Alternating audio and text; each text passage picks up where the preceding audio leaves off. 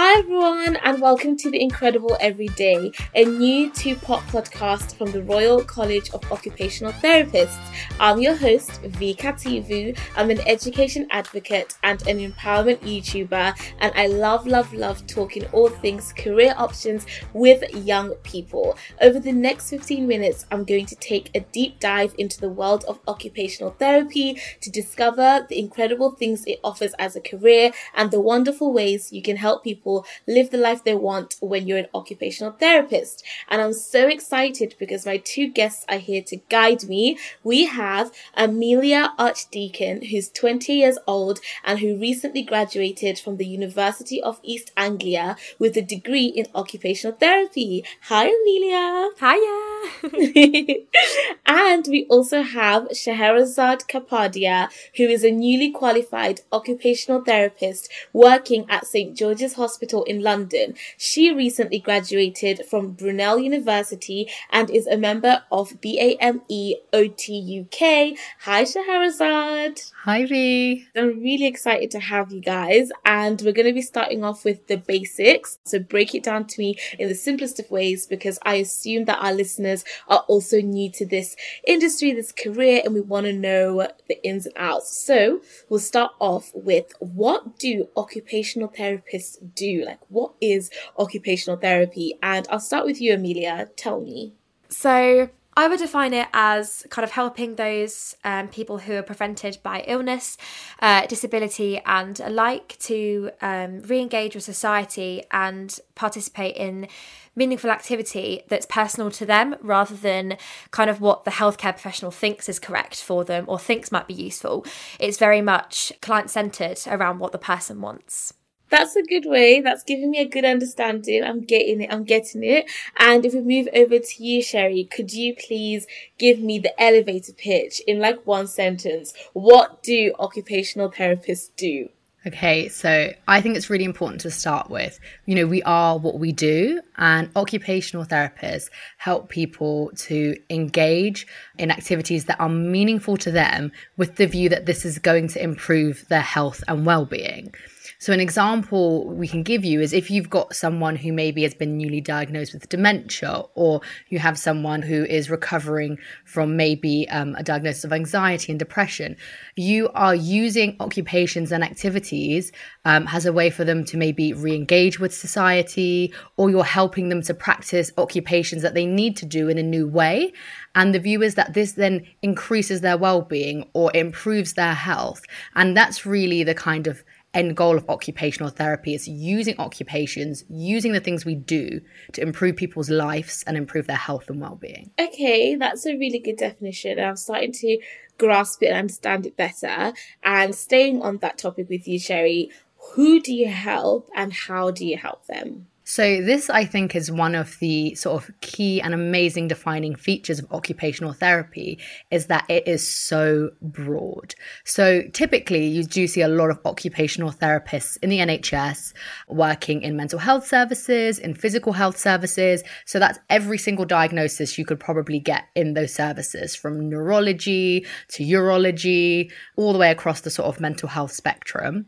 But we also have occupational therapists in emerging areas. So you have occupational therapists who are looking to help refugees and asylum seekers. You have occupational therapists working with individuals who maybe are experiencing social isolation or have been victim to big political incidences that maybe are now causing them to be homeless. So they are working in an absolute range of settings. And I think that is the real beauty of it, is that whatever you want to do, whoever you want to help, there's probably an occupational therapist who's doing it or going to do it one day. Okay, I like that. And Amelia, I'd love for you to kind of pick up on that. So what kind of roles can you have within occupational therapy, and what's your specific role within occupational therapy? Yeah, so as Sherry kind of touched on, there's a huge variety of roles within occupational therapy. Mine specifically, my new job is in a hospital.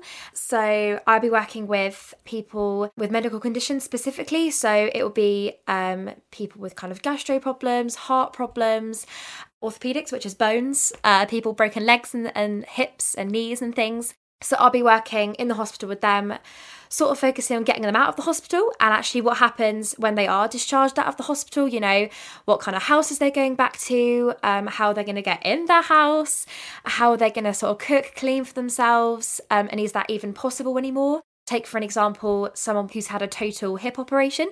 Yeah, how are they going to get home? Do they need things like cool hospital beds that sort of go up and down? So if they need carers that can come in, is that even possible? So we're the coordinators, as we're sort of known on the ward, I suppose. That is really, really awesome. I think I like the fact of you describing this as a broad career where you could be at any level and at any age with any people that need your help. And I guess a good question would be to take it back to the beginning for both of you, to cast your minds back to when you began. So for you, Sherry, how did you first learn about occupational therapy and what made you think this is the career for me? Yeah, I mean, that is a great question because I truly believe occupational therapy found me. So I had graduated from university in sports science with management. I'd done my A-levels, I'd done like biology, maths, kind of gone down that sort of route. And I really didn't know what I wanted to do. I knew that I loved science. I knew that I was a people person. I never really thought I wanted to be a doctor or a physio, and I never really thought I wanted to work in management or HR or anything. Someone suggested, you know, why don't you work in healthcare? Why don't you work in a hospital? And that's what I did. And I met an occupational therapist. And that's when I met someone who I was like, wow, like they were really impacting people's lives. I mean, they were able to, again, like, help people find their passions. They were able to help people sort of heal through doing different activities, kind of giving them new perspectives. And I thought that was amazing. But what I also thought was amazing is that you could work in both mental health and in physical health, and then in more social settings as well. And that's when I thought, wow, this really hits everything for me. And that's when I think I sort of found that magical profession. And it did come after a lot of searching. So I'm so glad we're talking about this now. Yeah, no, I like when you said it found you, like it was just that perfect alignment that works, and you sound so happy in your career, and that makes me happy for you. And I'd love to also hear from you, Amelia. You know, how did you first learn about occupational therapy, and what made you think this is the career for me? Was it also an aha moment, or was it different? So yeah, it was kind of a OT found me as well, actually.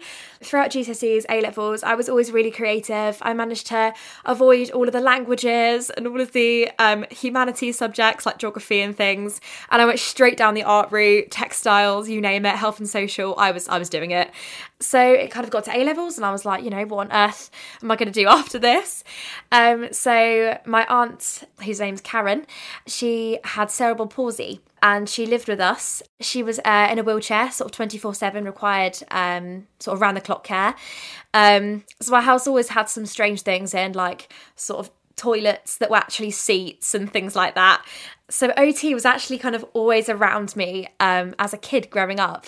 But I never really knew what it was until it was sort of fed to me at a careers fair I attended when I was doing my A-levels. So I kind of thought, oh, this is pretty cool. Like these people dressed in green standing in front of me. They gave me so many leaflets. OTs love their leaflets. Yeah, I sort of did some more digging. A couple of local hospitals obviously filled with OTs.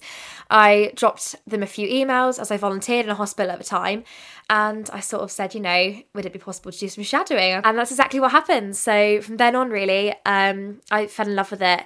It was all so positive. The whole team, you know, really working together to improve people's lives within hospitals. And obviously hospitals aren't the most joyous of settings at all.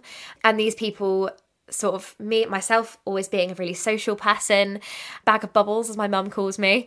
So yeah, it's always been kind of in my pathway, I guess. That leads me to a beautiful question about what is it that excites you most as you look ahead to your career as an occupational therapist? Is there a particular area of occupational therapy you'd like to get into? Just essentially, what ambitions do you have for the future within occupational therapy? And we can go to you, Sherry. Yeah, absolutely. So, you know, I'm currently working very much in the physical health setting. And I think in the short term, I'd love to increase my experience in mental health, in neuro.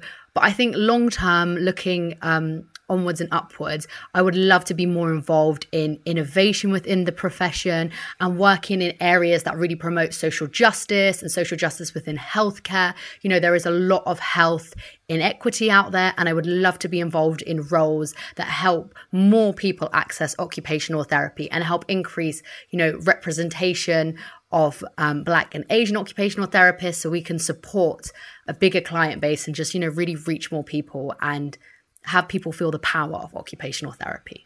Oh, that was so beautiful. Thank you so much for sharing that. I'm excited for you and I hope that all happens. And Amelia, I'd also love to know from you, you know, what are you most looking forward to within your career as an occupational therapist? Is there a specific area you'd love to get into? Just what are the ambitions here? So, like Sherry, I'm in the physical health kind of area now, and I've had a few placements in stroke and neurology kind of departments with occupational therapy, and I have absolutely fallen in love with them. So as kind of a area of real interest and speciality, I feel like I might end up in stroke, which is really cool. And then also kind of leading on from that, I'm really interested in the kind of research side, sort of looking at how the profession of occupational therapy can grow.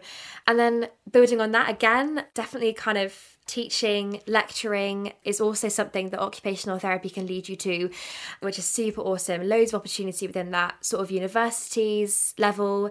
And then, yeah, hopefully going on to do lots of cool things within that. Oh, that is so heartwarming to hear. Like, that makes me smile. I'm so happy for both of you. Like, this is incredible. And I guess it's a great way to ask my final question and just ask, can you sum up what makes occupational therapy incredible to you personally? And why do you think someone should consider it as a career?